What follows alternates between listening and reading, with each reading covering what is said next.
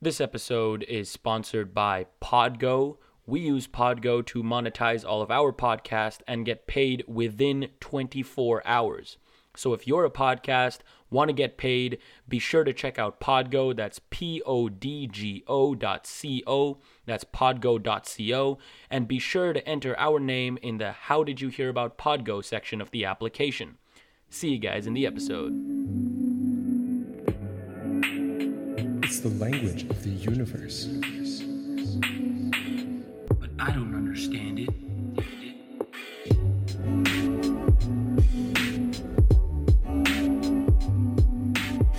Hello, everybody, and welcome back to another episode of the Math and Physics Podcast. I'm your host, Parker. And I'm Ray, and we welcome you back to episode number 83, where today, for the very first time, we don't really have an episode. That's not true. Instead, no. I was gonna come Okay, into it. no, for No, sure. we don't really have an episode. Instead, it's gonna be a discussion, Yes. a math and physics discussion between yours truly and him. We're going to be just talking today, and I think we can maybe see this in the future. Who knows? Always just a nice breather from the stuff we do. So, yeah, as a avid Math and Physics Podcast listener, you may be noticing that every single episode that we've put out so far was somewhat planned. We had things, well, not necessarily planned, but we knew what we were going to talk about, and we had like mental notes about points that we wanted to discuss and, you know, things like that. But this episode is going to be more like, I feel like a lot of other podcasts out there where they just kind of sit down and talk, and, you know, I know things that I want to say that are going to be interesting. So it's not going to be like a boring podcast, but it's just going to be about anything physics and math. yeah, so there's no defined structure, but it's just gonna be all around interesting. Which I think is good. It keeps the listener on their toes. Yeah, I mean, I think it's good. I definitely do. Yeah. Let's see. Yeah, I think I'm gonna like this, and also, we're also gonna do this more often. I think. Hopefully. If it goes well, I think it's. If it goes I well. mean, why wouldn't it? Yeah. But you know what I mean. Mm-hmm. So yeah, before we even start, we do have news as always. As always. So first of all, we are at 268,000 downloads. Wow. Thank you to everybody who's been listening to the podcast. Also, one thing that I had to mention is that because we posted on Tuesday, we always get more downloads the day we post, obviously. And on Tuesday, we actually beat our record of most downloads in a day. Oh, And it was 1,688 downloads in one day. that's impressive. Which is 1,600 people downloaded our episodes. Yeah. That's wow. Which is almost, well, not really almost, but kind of there to almost 100 downloads per hour for the entire 24 hours. Almost. That's crazy. That would be nuts. That would be nuts. Yeah, that would Close. be nuts. I mean, yeah, not More- exactly. more than one per minute. Every minute that goes by. Also, Yeah. like, we do release like after a certain time, and this only calculates not the whole 24 I hours. mean, yeah, whatever. So there's also that. Anyways, but yeah, there's a little bit of that. So if we had released earlier in the day, our downloads will definitely go up. That is true. You know what I mean? So that also depends. But anyways, those are those are news. I think we have Yeah, more no- news. What's like? I'm not done. Oh, First yeah, of course. all. Of course. Boom. That's what I'm saying. We have more news. Spotify. Yes, Spotify. 16,222 followers. Wow. What? Wow. We gained crazy. 500 followers this week. Take that in. Yesterday alone, we got 100 followers in a day. Crazy numbers. So keep following us. Keep following on Spotify or really wherever you listen. I That's mean, the message. we always like to share Spotify, but I mean, all of them are still equally important. Like we have Yeah. Google Podcasts too, I believe. Is that Yes. What's Google at? Google Podcasts, 2,800. 2,800? YouTube, Wow, that's nice. 1,900. 19. We're so close to 2,000 on YouTube. I think that would be really cool. I mean, every milestone is a milestone.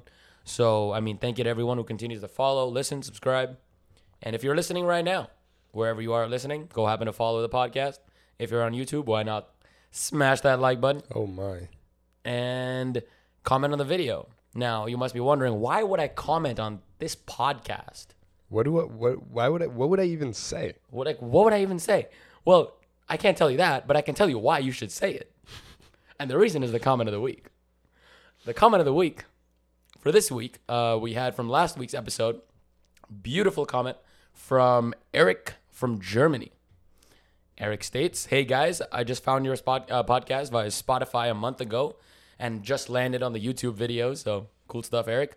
I'm really enjoying the progress you both made through the last semesters. Enjoy bringing up new details concerning about the history of physics, math that have been new to me. And greetings from Germany." So thank you, Eric, for that nice comment. Greetings. Lovely to hear that we have a German listener. We have German listeners. Hello. Okay, no. I know that. No, don't. I'm a cultured man. What can I say? What I do want to mention, though, is a really cool comment that I read that I came across in the last week's episode that was actually like someone commented that this was a tweet from someone else or like a quote from someone else. And I just really love this quote. So I just really wanted to share it. "If you are not a scientist and you disagree with scientists about science, it's actually not a disagreement. You're just wrong. Science is not truth. Science is finding the truth. When science changes its opinion, it didn't really lie to you. It simply learned more." How beautiful is that? Wow. How beautiful is that? It is. So I mean, this has a lot of kind of, things to do with also like what's happening right now. Like everyone in their right mind is a neuroscientist now. Everyone can determine. What do you mean neuroscientist? No, sorry, not neuroscientist, but like an immunologist. You know what I mean. You know what I'm trying to say. Sorry, but yeah. So I mean, there's kind of a play on that, as well as as the simple fact that at the end of the day, scientists can argue with scientists because like that's the whole job of science. To continue finding the truth. I can prove you wrong in something if I have scientific reasoning to do that. But me just saying something, hey, you're wrong. I disagree with you. Why? Because I do. Like that's not an argument. You're just wrong. That's basically the point of this. And I really like this quote. So thank you, Ghostly Jet, for leaving that quote. Shout out to another comment. Incredible. So definitely a cool quote to read. Make sure to leave a comment if you want to be next week's comment of the week underneath this video. Super simple. Yeah. So now let's get into it. So first things first. During this week, or actually, wait, let me go back even further. I always go back. Coming into first year at university, we had a lab course. And in this physics lab, well, it wasn't a course, actually. It was just our tutorial. It was part of our lab, part of our physics course. Yeah, so we took just foundational physics, and the lab course was the tutorial for that course. And I show up to that class, and we have to do Python, which I had no idea. I had no idea what Python was. I had no idea how to code. I've never coded before. And they're just like, yeah, just do this. And I had to just teach myself, basically. Fast forward to second year, where I realized that coding is actually going to be important. Well, I kind of took it a little bit seriously in first year, but not really. Second year, we started doing more coding in astronomy. We had computational assignments, which were all done on Python. Yeah, okay, but those were we can definitely talk about how ridiculous those astronomy assignments were. We can. But also, our final project was a Python project where we were given data sets of like binary stars, and then given the brightness at a certain time, you could determine the mass and the period and all that stuff. Anyways, it was a really cool lab. I thought it was pretty cool. Produced some nice graphs. The most powerful part about now this is like to anyone who hasn't coded before, like this would like who is maybe getting into programming or has thought about getting into programming. The biggest, most advantageous part about programming is that at the end of the day, the whole point of a computer is just to do like rough work. It's to do the easy things faster. Exactly. So it's just to do like the grunt work just fast. Like imagine if you had like 1 million toddlers and you taught each toddler how to add 1 + 1, and then you just like send it down the line, and then at the end of the line, they would give you an answer. But instead of toddlers, it's bits and, whatever. I mean, the whole purpose, the whole premise of computers, like the word computer. Remember when we had the Alan Turing episode? Compute the whole things. word term computer came from, well, I mean, obviously this is gender, whatever, but like back in the day, it was women that literally sat and computed, was the whole computer. So taking that to even today, you can actually see what it's doing is exactly that. Yeah. And Python is, I mean, all programming languages really are super useful when you have any amounts of data that you want to analyze, right? And that's where I think programming, especially when it comes to physics, again, all of the stuff that we're gonna be talking about with related to programming is strictly related to, I think, like physics and math and data analysis, because there's a whole programming coding part of it, where you actually program a program. Like you actually create a program that does certain things to a certain to a user, for example, like a user program interface.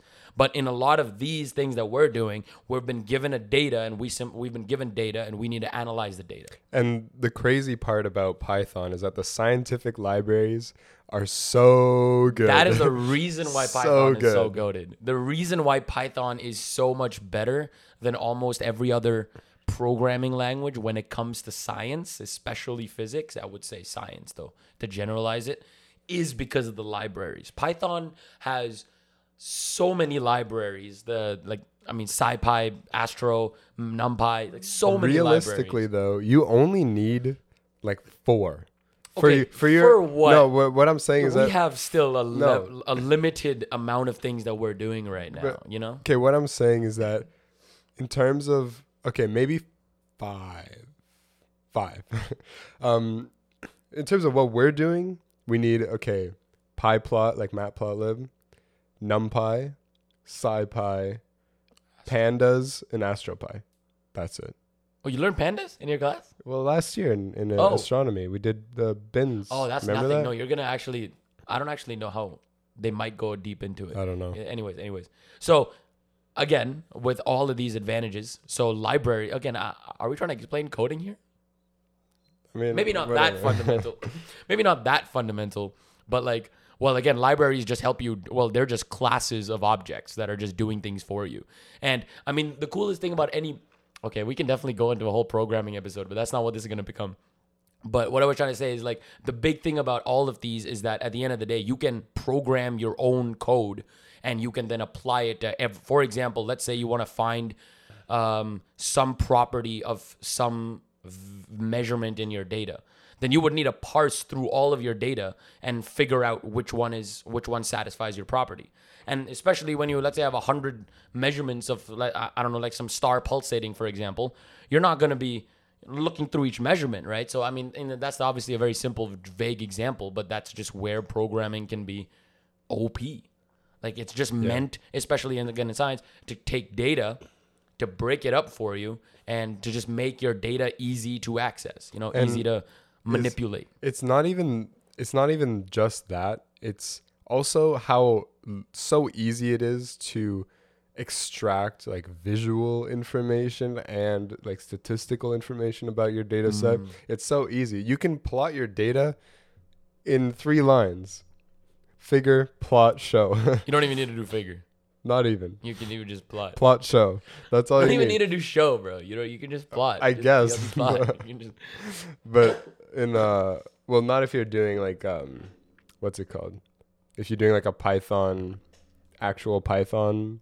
Oh yeah, script, no. Then obviously, so that's different. Okay, that's also where it becomes. So a lot of what we've been doing right now in Python is a Python notebook, which I love, by the way. I love the notebook. I know because it's easy. But why do I need to know? Because a Python notebook, for those that may or may not be familiar with Python, is basically a console.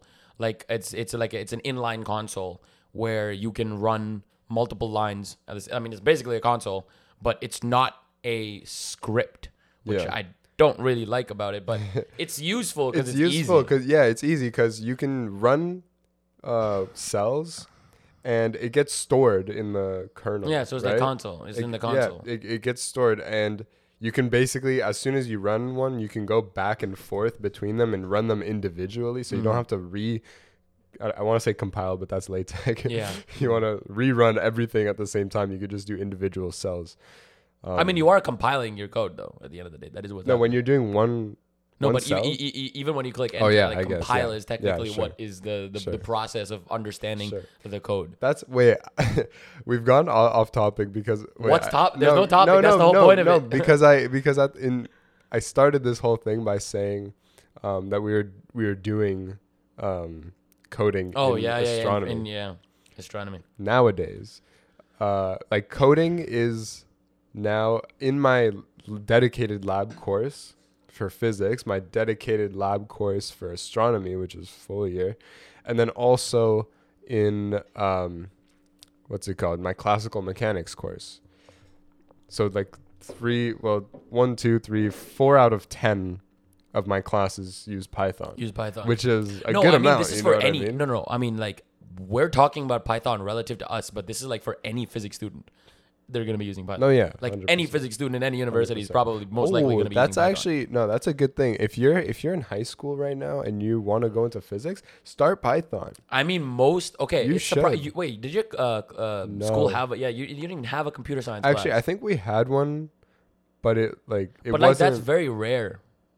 I don't Like think to not so. really have a big, because I mean, especially in think my so. school, the computer science classes were like one of the biggest, Really? biggest, influx of kids, because that's the future.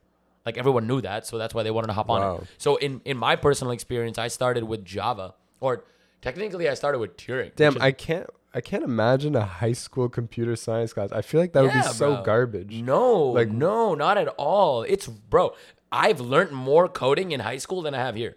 Really. 100%. Because again, I'm not in the computer science program, so obviously a computer science. Okay, of course, that makes sense. of course, that makes sense. I'm saying that with my knowledge, like from high school, I can still apply everything that we're learning right now. Because at the end of the day, because Okay. see, physics coding is not as much programming as is just logic. A lot of it. A lot of it is just okay. Like you have your data in an array or a 2D array, whatever. You have some array, and you need to extrapolate some information from the array. Yeah. You need to calculate the max, min, distribution, whatever. You're calculating some things based on the data that you've got, which is basically the fundamental thing that you do in this, right? Which you can see differentiating between all of these. Quick parenthesis right now. NumPy arrays are so insane. The things like compared to a regular list, they're so crazy. If you think about it, like just the dot reshape. There are a lot of methods in, again, this, and the interesting thing about it is all of these you can define all of these yourself too. Yeah, like yeah. the dot, the whole Yeah, thing those of are that, functions. that all Yeah. that all comes from just basic understanding of how Python and all these programming languages work, right? Because Python in essence is an object-oriented programming language. You might have heard of that name before, which is basically what means is that every single data, like like when you open up like your console and all the saved values, all those values are basically their own object. Is like a way to think about it. And every object has instances. That means they have things that you can do within the objects and stuff like that. So NumPy is a library, or it's a class that's basically an object. So NumPy dot something is just a function within that object. And we've learned that now, but it's just so, because again, this was all that I learned in like grade 10, grade 11. But you were doing So- just Java.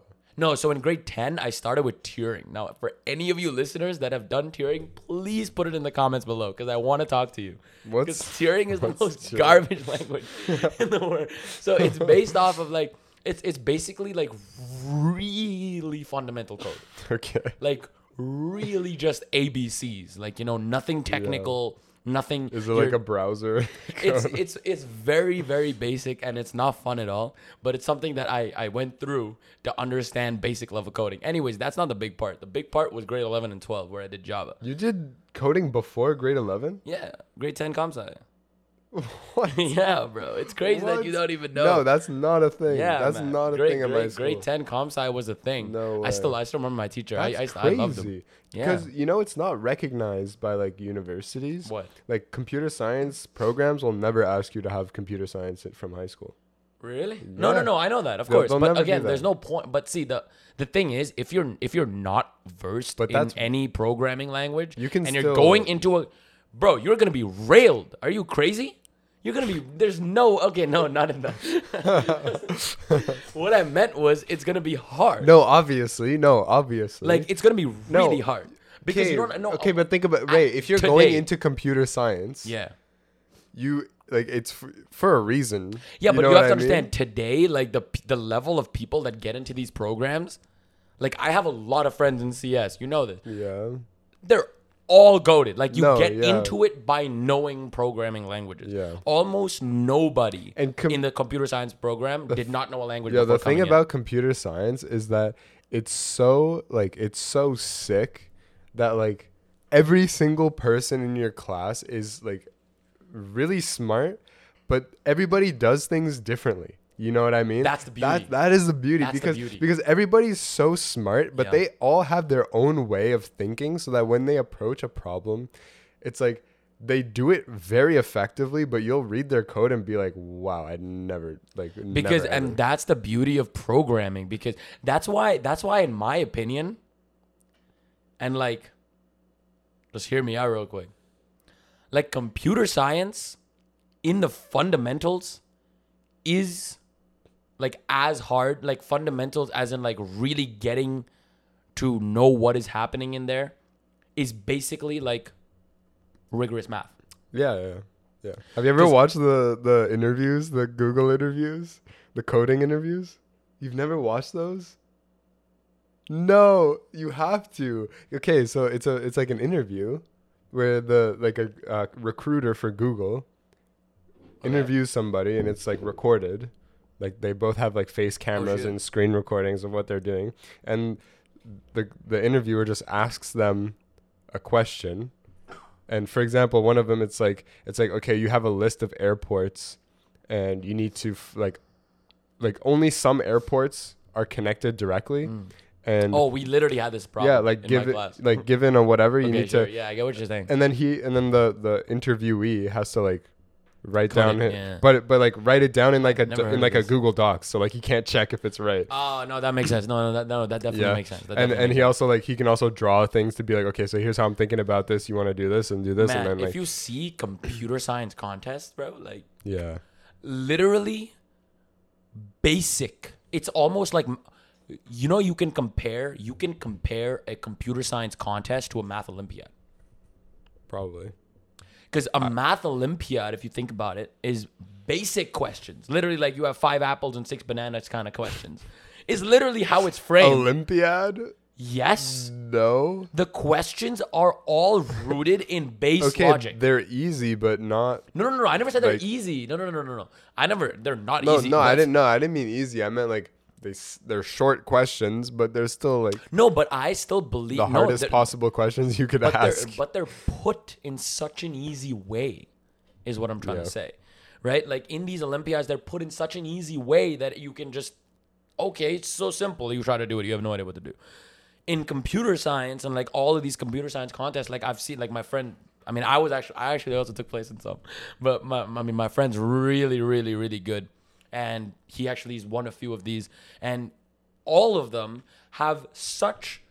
Like some of them are complicated technically speaking but it's so easy to understand for a computer scientist. Like even the words are super simple to go through. What the problem is asking, you get, but how to actually do it Yeah. is so crazy, because if you look at any of these computer science exams, you're basically given something to do and you have to program it. I've never done a computer science course. Oh, well, yes, of Never course. Then how would you? seen Yes, it. of course. No. I'm not talking about an exam like a school exam. Sorry, I'm talking about like an Olympiad, like an Olympiad. Like a Yeah. competition, like a Okay. CS competition. So for those, I mean, there's also a really famous YouTuber actually that gets like first place in a lot of these things, and he codes, bro. He codes faster than you can think. Damn. Like, I'm not even joking. Like, this guy sees the question. He's like, Oh I'm my like, God. how are you even thinking? Anyways, so the point I'm trying to get at is that all of these people, like the Olympiad people and these guys, have something very much in common, which is this way of thinking in logic-based, like, rigor.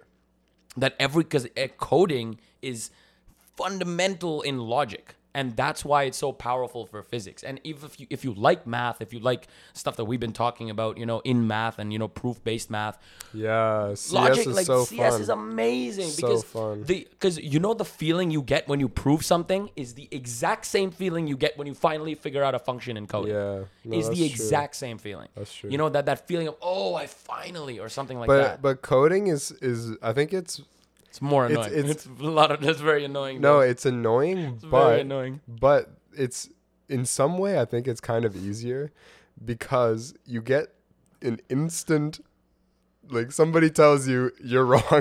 Oh, and that's when you have a No, bug. 100%. But let me tell you why you might also think it's easier, and that might be Python. Because Oh yeah. Python, I guess. I think the whole purpose of it was to be like super, super simple. Like, if you've ever read Python, Why would you want something that's complicated? because it's not, no. It's not about the level of complication. It's about how much you're telling the program to do versus how much the program is doing for you. But isn't simple better? No, but you have to understand Doesn't everybody the want people. No, because a lot of times you want to tell the program to do very explicit things in very explicit ways. But sometimes Python takes care of things for you. For example, the easiest example that I can give you is errors, catch errors. It almost never gives you an error. Like, there's so many times when, like, you'll make like a fundamental mistake, like you'll change like a variable up top and something like that, and it'll still run. How did it run? Like, small things like that. I don't think that's ever. No, that actually does happen because Python understands the error.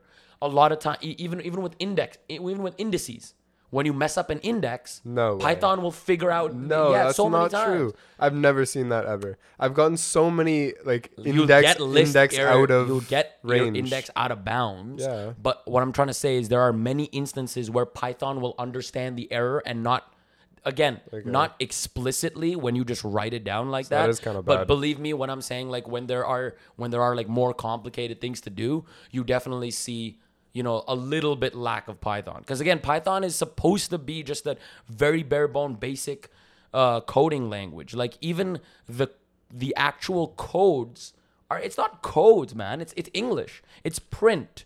It's it's guess. read.csv, stuff like that. I guess. You but know what I that's- mean? That's a good So thing. Why would you not I'm not want saying that? it's not. I'm saying it's different. Why from didn't they everything do that the else. first time around with I'm saying with it's every other? different with everything else because everything else also was made a lot before. Python was also, I think, relatively. No, it newer. is. It Yeah, is. that's what I'm saying. But- so like C and everything is like your foundational. Like, if you look at C, it's literally like the computer is not doing anything.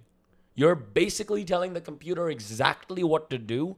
It's just that you doing it yourself will take a lot more time, is the point of it. Yeah. Right? Which is why the computer is there in the first place, just to speed that process up. And which is why programming was invented in the first place, just to speed up that process of having a computer in the first place. Right? Because the original computer was what? The console. And at the end of the day, you were just entering lines here and there and just getting values. You could access the internet through certain things and stuff like that, through a telephone back in the day and everything.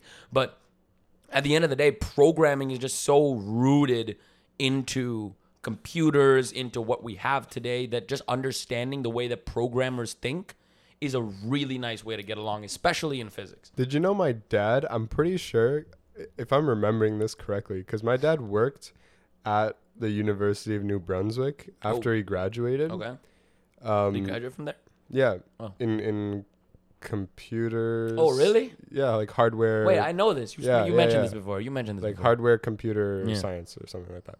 And after he worked at the university, and I'm pretty sure he installed like the very first, or like he helped install the very first like internet connection in Canada, like North America. It was an IBM machine What?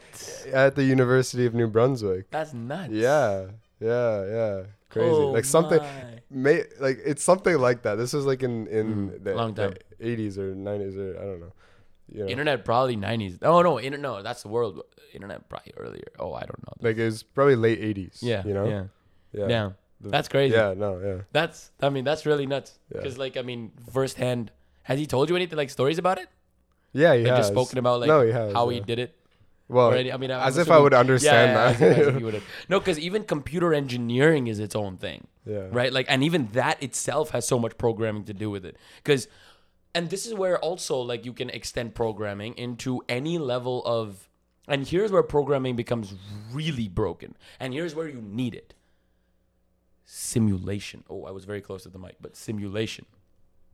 Simulations are the key to higher level physics. Like in real life, there are only so many things you can do. Oh, you know what's an amazing segue right now?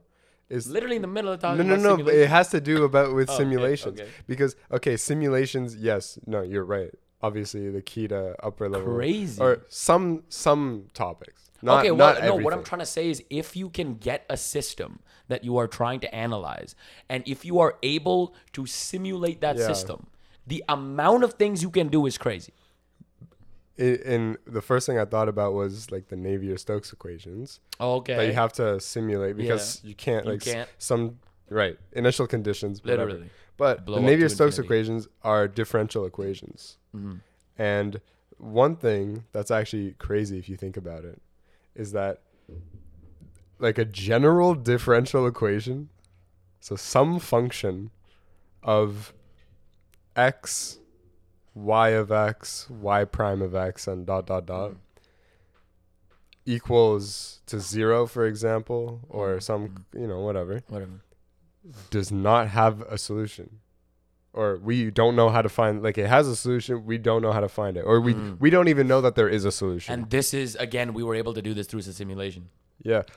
But the thing is, with simulations and all that stuff, you can find, like you can graph solutions, but it's not following any equation. Like it didn't solve the equation. It just uses the fact that it knows how the rate of change behaves with respect to the other derivatives and all that.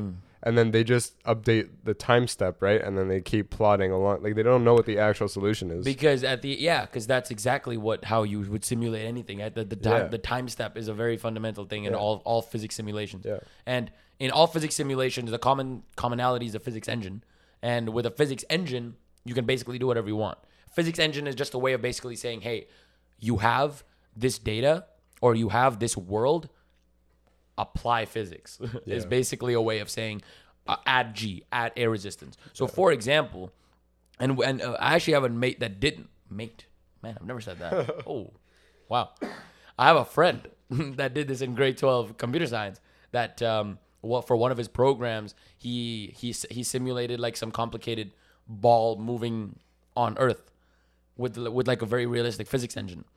And what he was able to do basically is he obviously knew the parameters of the object because he's the one that coded it in the first place. So he can play around with the parameters, of course. You can play around with the air friction because they're just vectors. Literally, like if you really understand like the fundamentals of like a physics engine or really about any programming, you're like, oh wow, that's just so simple. Like there's so many things nowadays that I look at and I'm like, oh, how do you think the guy programmed that? Like I look at a game that's like some of my friends I'm playing, I'm like, oh, how do you think like that button, like why does it jump you there instead of there? So many times.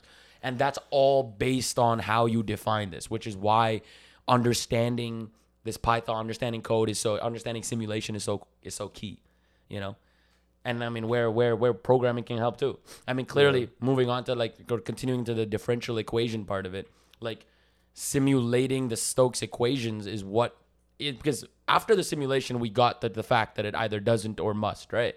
No, we already knew that. No, because the math didn't exist though. But weren't we like more certain about something after the simulation? No, we knew basically the simulations are just to show real world examples.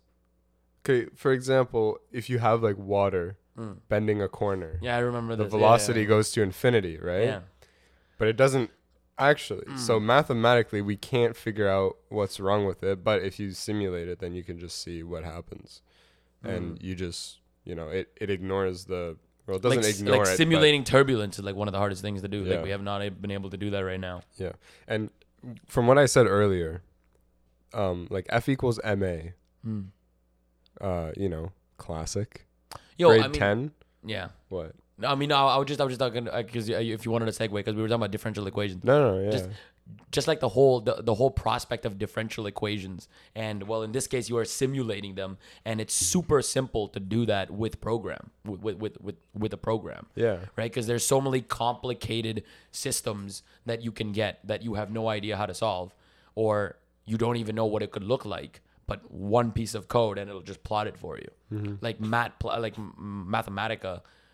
Which I believe there's a matplot thing for it, can just literally just plot curves for you, man. Like, it's super simple. Like, you give it a differential equation, it'll give you the whole spiel. I've done the class. Mathematica?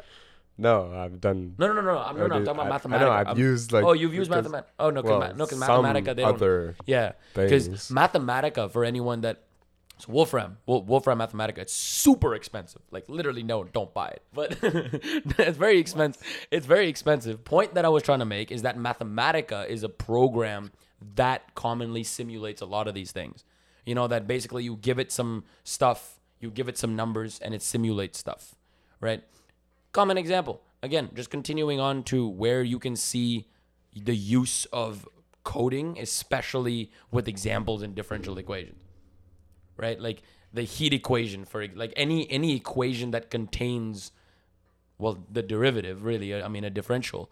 And if you want to see what would happen over time, stuff like that. Like, there's so many ways that simulations can help.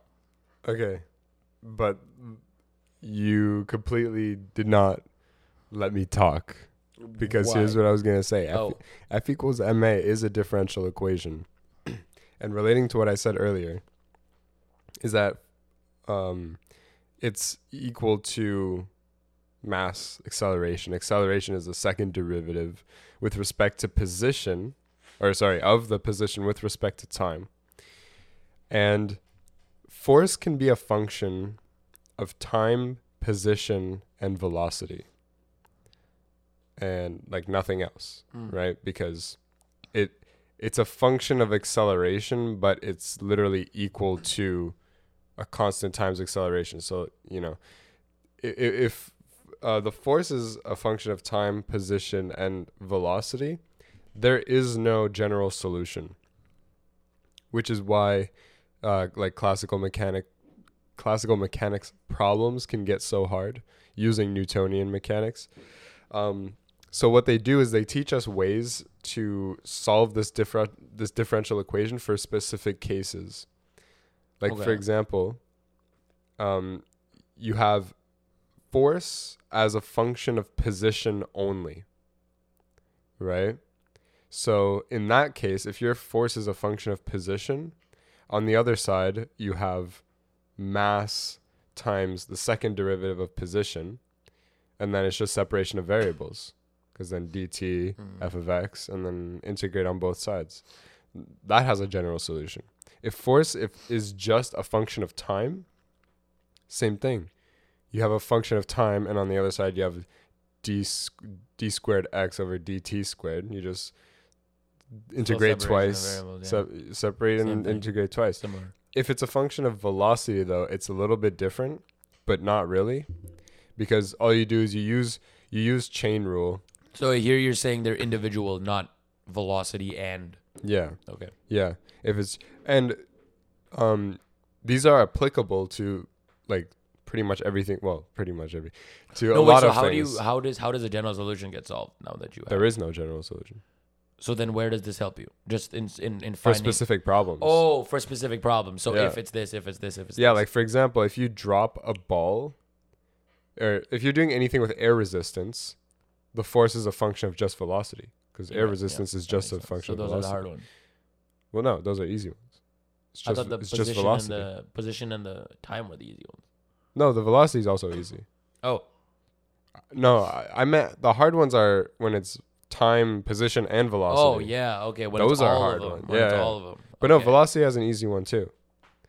It's something like, okay, dv by dx times dx by dt, the just chain rule, right? That's equal to dv dt, which is a.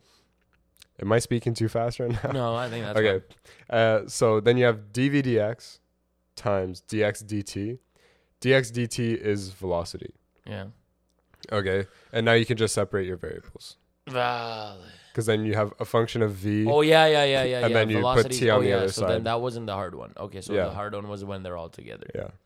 Wait, Yeah, so well, do you when have a the- way to wh- do that, wh- or is there No, there's no way. Sheesh. There's no way. It's what I said earlier. If you have a general differential equation that's just like some weird nonlinear whatever of derivatives and the independent variable all together, like there's no, like if I tell you, okay, what's the solution of natural log of x divided by, like you could literally do anything. There's no general way to solve it. You only know when to solve it when it follows specific rules. No, but general way to solve it versus general solution. I'm saying there's a general solution to the ones you know how to solve.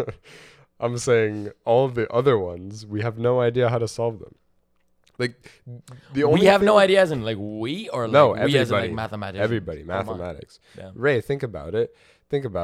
They're in the class you're doing right now. What do? They say, if your equation looks like this, here's how you solve it. Because we are being told like ways to solve. Okay. Because we're young. Okay, obviously, no, we're no, not no. into that. But I'm why? saying, is there? So there are. I mean, it makes sense that there are things that don't have a solution. Like, why do you think they tell you, oh, exact equations have this form, and here's how you solve it? Why? It's because if it was a tiny bit different, we have no idea how to solve it. But on the off chance that your equation looks exactly like this, we know how to solve it. Nah, bro, Wolfram knows how to solve it, man. Believe me. I mean, That's what I'm saying. not all the time. No, of course. I'm saying if there are differential equations that don't have solutions, that's different. But I'm saying differential equations that we don't know how to solve. No, every differential equation That has a solution we know how to solve? That's not. No. No, right. Every differential equation has. Wait, how do I say this? Okay, there are differential equations, I think, that math, doesn't know if it has or doesn't have a solution. Like, it just doesn't know. Because think about how crazy you can make an equation that has n derivatives, and you just make it insane. You have no idea if it has a solution or not. No, but just because, that's what I'm trying to say, just because you don't know it exists doesn't mean it doesn't. But I think it's like a rational versus irrational number kind of deal. Like, there are a lot of rational numbers, but there are a lot more irrational numbers. But that doesn't mean that they're not. So you're saying that there are, again, I'm not actually sure about this because I think so. I'm just learning differential equations right now. But are you saying that there are like multiple differential equations that we don't have a solution to? That a solution, sorry. No, we don't have a solution to. That a solution doesn't exist. I'm not saying we don't know the solution. I'm saying Like, it for doesn't example, exist. Those are two different things. here's an example. Let's hear it. It's okay. It's not that it doesn't exist. It's like you'd have to define it to exist. Here's an example. Do you know the Lambert W function? Explain. So the Lambert W function is the inverse of x times e to the x. So Okay. for example, the natural log is the inverse of e to the x. Lambert W function is the inverse of just x times e to the x. Valid. Which means that if you plug in, for example, pi times e to the pi into that function, it would give you pi. Okay. That is a function that was like invented. You know what I mean? Okay. And it is the solution to some differential equations. What I'm saying is that there are differential equations whose solutions haven't been like defined yet. And like we wouldn't know how to like write them down. There's no way Mathematica or something or a software though won't be able to calculate this. I mean, Ray, Mathematica Do you Mathematica can give you the Lambert wait, W do you function as a think- let do me you finish. It can give you the Lambert W function as a solution to a differential equation or a component of it.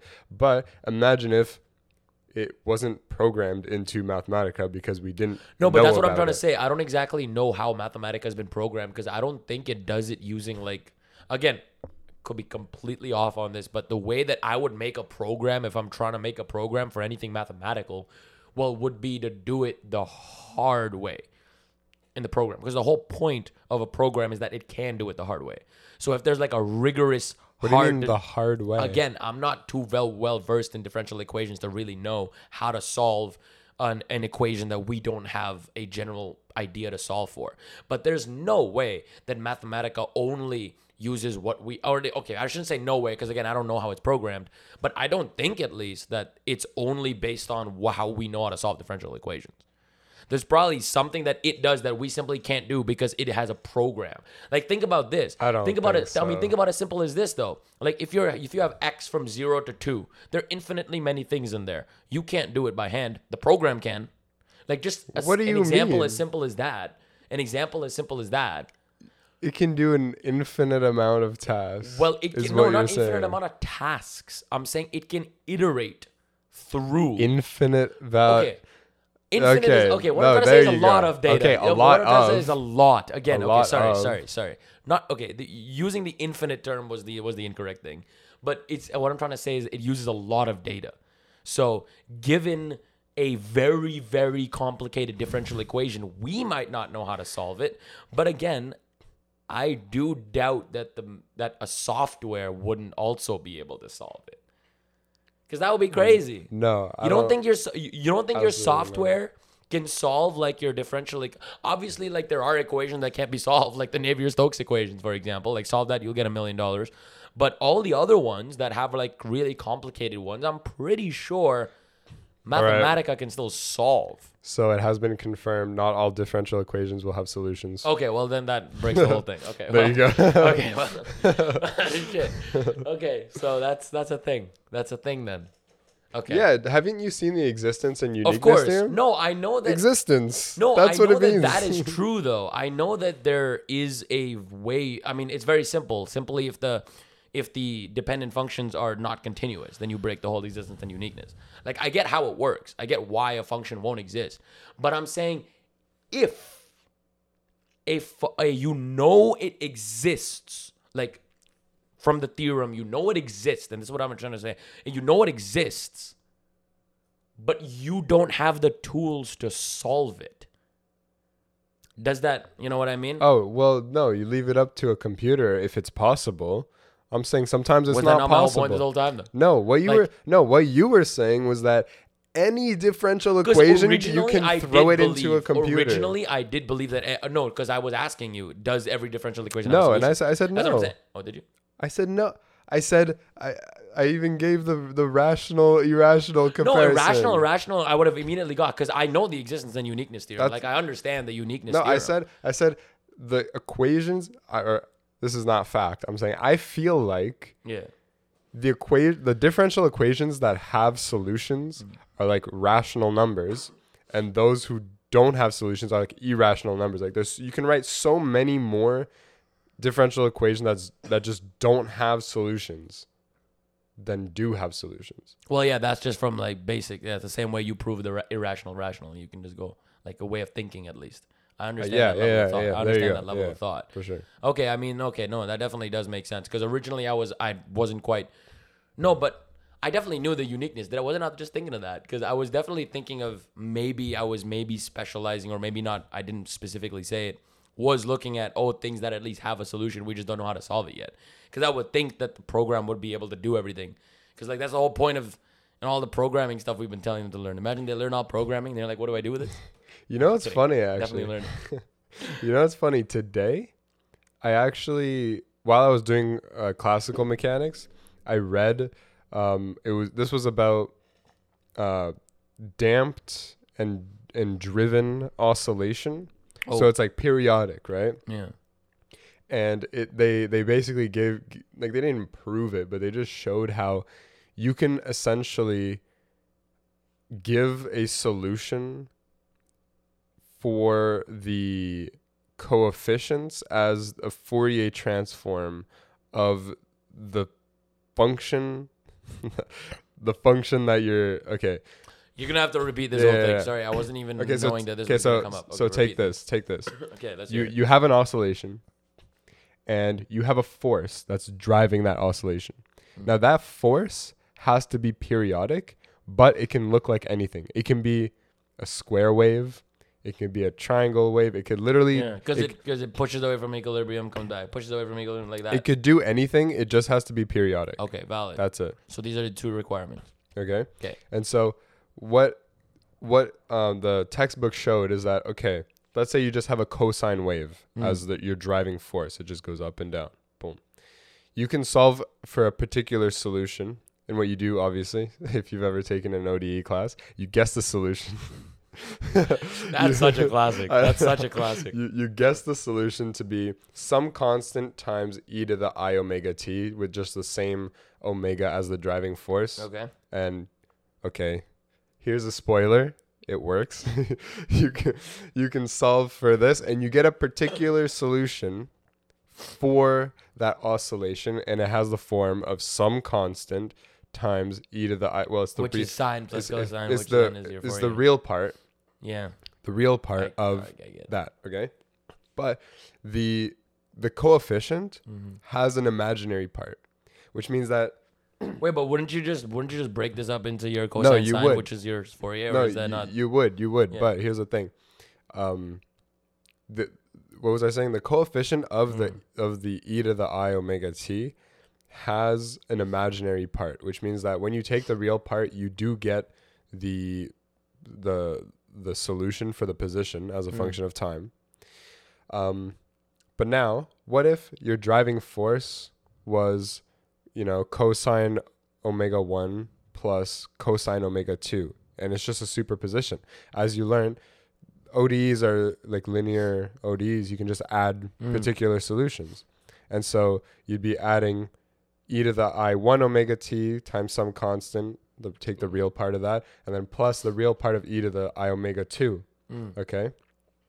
But from Fourier's theorem, whatever, or Fourier integral theorem, you can represent any periodic function as the sum of sine and cosine waves, which Which is your driving force. cosine waves are the same as sine waves, but offset, right? And so instead of your driving force being just cosine, it's just an infinite sum of cosine waves. And so your solution is now an infinite sum of a times e to the I, some omega value. Real part.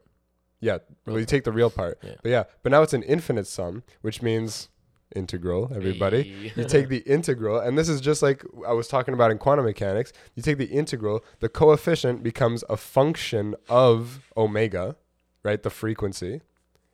And then you multiply it by e to the I omega of that omega. And then you integrate over all omega values, or the ones that are, useful to you. If your thing is a simple cosine wave, well, then you can just guess. Well, you don't have to guess. You can remind yourself that a cosine wave is e to the I omega t minus e to the minus I omega t divided by 2. And so this is, if you're taking the integral, the only, your function is basically a delta function at that. Or since you're doing the imaginary part, it's going to be a delta function at omega and minus omega. And so when you integrate, you get some coefficient, which is 1/2. It turns out to be 1/2 times e to the I omega t, and then minus 1/2, which is that particular coefficient, e to the minus, and then you get your thing. But the whole point of this is that you could take any periodic function, and the solution to the differential equation is going to be the integral over all that stuff. That's pretty interesting. Yeah. So plus the homogeneous. So Fourier That's transforms basically is what you just showed up. What you just Yeah, so no, you it just showed showed that up. Fourier transforms very closely linked to any. Because at the end of the day, it's superposition, right? But this only exists. Oh yeah, so for an oscillating, with a periodic force. Yeah, so it's periodic, and this is just simple superposition. The only step that your brain has to take is to go, okay, I'm going from adding 1, 2, 3 cosine waves to infinite cosine waves. That's the only step your brain has to take. And then when you go, okay, finite sum to infinite sum, you take the integral. Boom. That totally makes sense. There you That's go. pretty cool. Yeah. That's pretty cool. But it did say, like, after it presented that, it said, we're not going to be using any of that. But it's just an example of how, like, you're, in you this week, thinking. actually, in one of my tutorials, my TA was like, I don't know why. Anyway, my TA was like, in classical mechanics, it's actually a very popular thing to multiply an expression. So it's just harder to do it in the real system. So you multiply an expression, or basically make it imaginary. Yeah. Make it imaginary. Do the math with the imaginary. Take the real part. You don't No. multiply Obviously, by it's not, anything. It's not. No. It's not exactly like yours, but your example made me think of what this is. So in this case, it is EI. It is always easier to go imaginary. No, yeah, surprisingly. which was the whole thing that he was saying. It's Yeah. like some systems, some expressions can be very complicated, and having the fact that Euler's formula, having all your imaginary exponents, all those laws, using them together can definitely be very helpful. So what a very common practice in classical mechanics, I mean, you're going to learn it, I'm hopefully going to learn it next year. Same thing. Make it imaginary, literally by just multiplying it by an imaginary exponent or a complex exponent. And then at the end of it, after all your math is all well and done, you just take the real part of it. Right? And that just makes it bada bing, bada boom. That's super simple. So yeah, that's a pretty cool way to do it too. Yeah. Well, thing about classical mechanics that I enjoy. Well, okay, a couple things. So first of all, when you talked about imaginary numbers, surprisingly, well, maybe it's not surprising, but it's always easier to go imaginary. It's always easy. And the thing that always shocks me is how, like, it literally works. Like, imaginary numbers just work for some reason. Like, who would have thought you could just imagine a number exists and it just works in math? When you take the derivative of e to the ix, let's say, it just so happens that the I cancels with the I and makes a negative sign and comes down to the cosine, so that when you take the real part, you get a sine. When you take the imaginary part, you get a cosine, which is exactly what your trig functions do. So, but the thing about using imaginary numbers is that it holds two pieces of information at once. So it's like a vector. Well, you're talking about a complex number. Yeah. Yeah. I'm saying a complex number holds two things at once. The real and the imaginary, and you can extract whatever you want at any time. Like, you can encode information into the imaginary part and the real part and keep track of it, and then at any point and that's simply because of the fundamental difference between the real and imaginary. Knowing the fact that they are in fact orthogonal bases, because they don't have wrong exactly. It's not exactly orthogonal to the wrong word, but what I'm trying to say is that they don't have any influence on each other. Like E1 and E2, for example, are no influence on each other at all. In the same way, just like a vector space, you have a real part. Except when you multiply them. Oh, except when you multiply them, yeah. But and then even I starts to affect it, of course. But then that tells. My god! No, but even when you multiply things, you can still break it up into the real and the thing. Like, even if you have 5i, but you still have 0 plus 5i. The craziest thing ever is, okay, what if I tell you, okay, multiply, 5 plus 3i times 3 minus 6i. Like, you can't do that in your head right now. But okay. It would take you at least 30 seconds. Yeah, okay? yeah, of course, yeah. But if I told you, multiply 2 e to the I pi over 3 times 3 e to the I pi over 6. Light. You multiply the amplitudes, you add the things. And those numbers represent complex numbers that can be written in terms of real and imaginary part.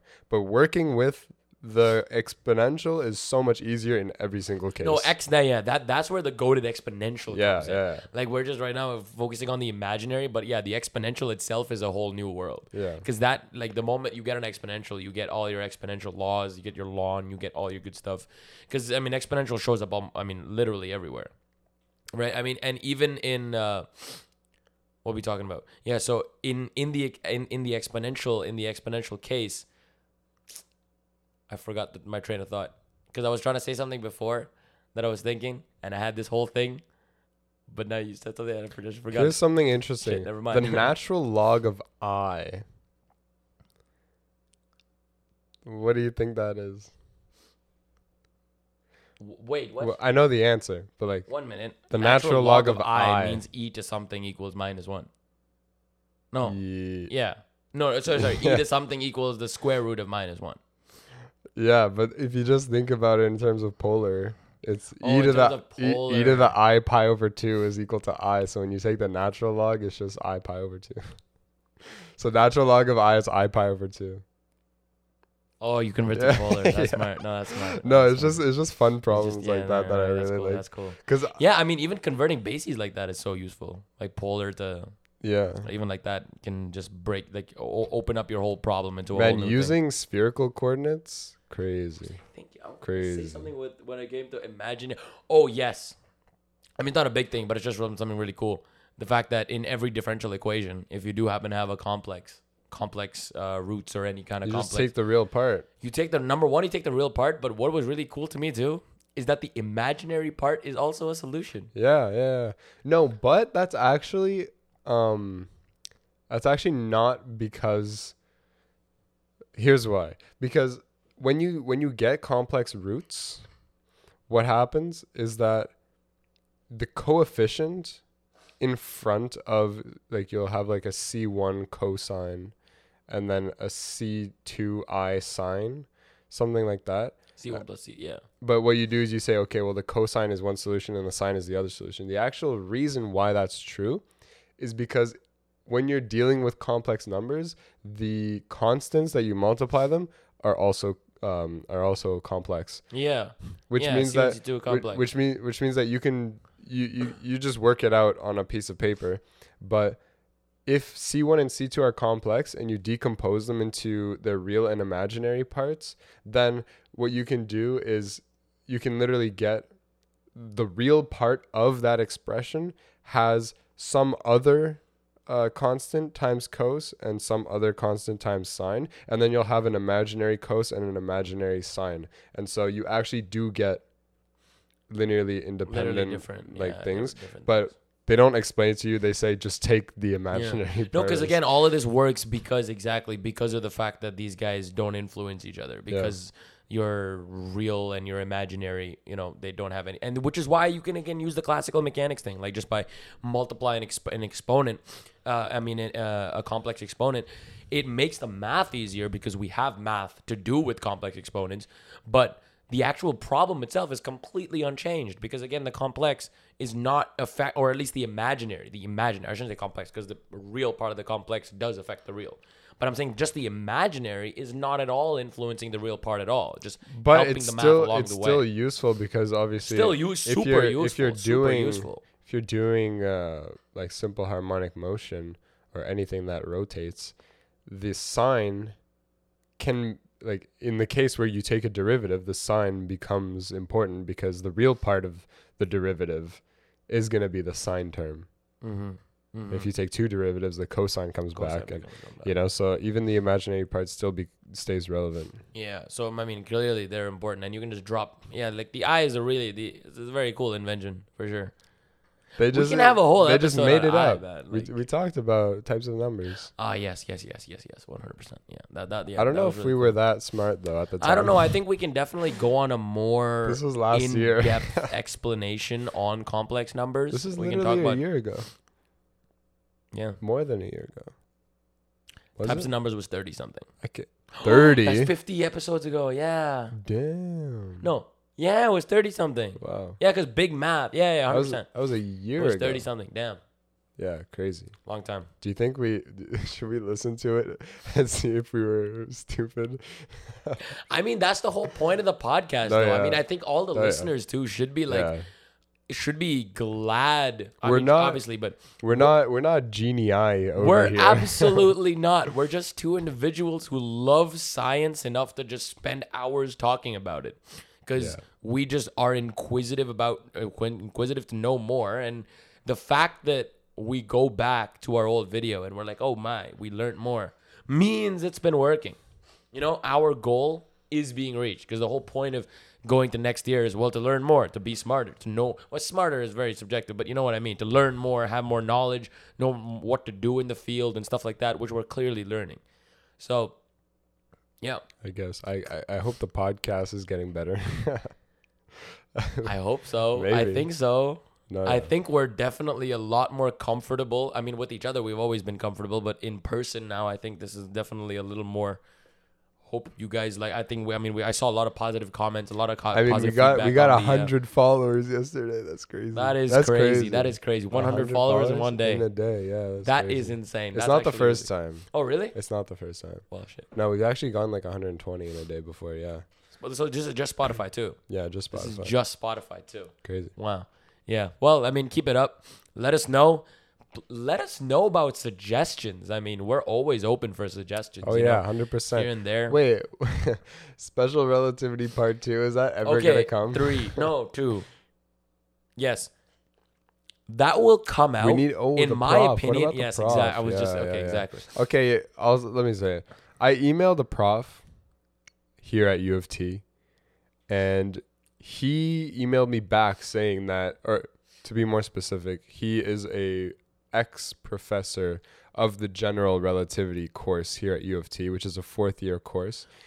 And he's not teaching right now. He's on a sabbatical, but he said that he has 30 years of experience of talking to the press about like science, Wow. like explaining science. So he said he said he'd come onto the podcast, and then I'm pretty sure I emailed him back, and then he didn't answer, and then I forgot to email him back again, and then this was in the summer.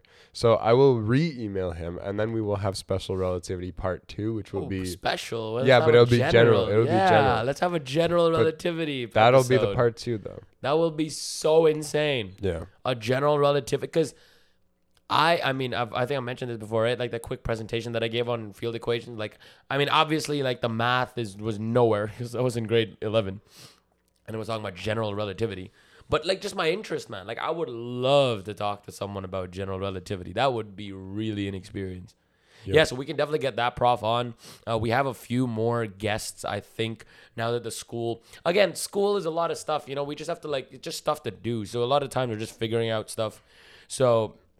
And just a lot of work. Even they have a lot of work on their part. So, you know, getting professors free in this time is a little complicated. That is true. So it is a little hard for all of us. And as usual, we're bang in the middle of midterm week. We're out here recording the podcast. So, Wow. That must have been a pleasant sound. oh, yeah, this. Oh, sorry. Okay. I apologize. But definitely continue to listen. Continue to follow, you know, wherever you guys do. We appreciate it. We appreciate all your comments, all your emails. Whenever we do get through them, that is. We do read them. I mean, clearly, I read every single comment. If I reply or not, sometimes it's because I'm doing something. There might be, okay, I'll give more time to reply to this. Sometimes I'm like, okay, I'll actually sit down and think about it later. But then that later just never comes because I just have stuff to do. You know what I mean? I feel like we still have emails that we haven't answered. No, maybe emails haven't answered, but I've read, and so have you, every single one, and every single I've read every single YouTube comment we've ever got. No, that's true. It's just that I haven't, because I'm not always just replying to everything. It's just that I see an email, I'm like, oh shoot, nice. You know what I mean? So many times. So I mean, keep them coming. We love to read them. We always do. And anything else? I guess that's everything. Thank Follow you. us on Insta. Oh, I guess here. Follow us on Instagram. math.physics.podcast, and Yes. if you want to email us, it's the same tag at gmail.com. Super simple. Yeah. So Let us know. thank you so much for listening to this episode where we just talked about things.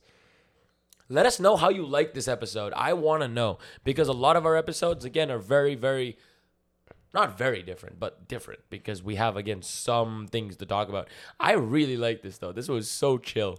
This was just a cool conversation between things that we're interested in. Next time, if we ever do this again, it's gonna be more statistics next time. Okay. You already know. All So right. we're definitely gonna have a little more fun in that in the future. But yeah, let us know what you think about this one. Yeah, this has been episode number 83 of the Math and Physics podcast. I'm your host, Parker. And I'm Ray. We will see you soon. Bye, guys.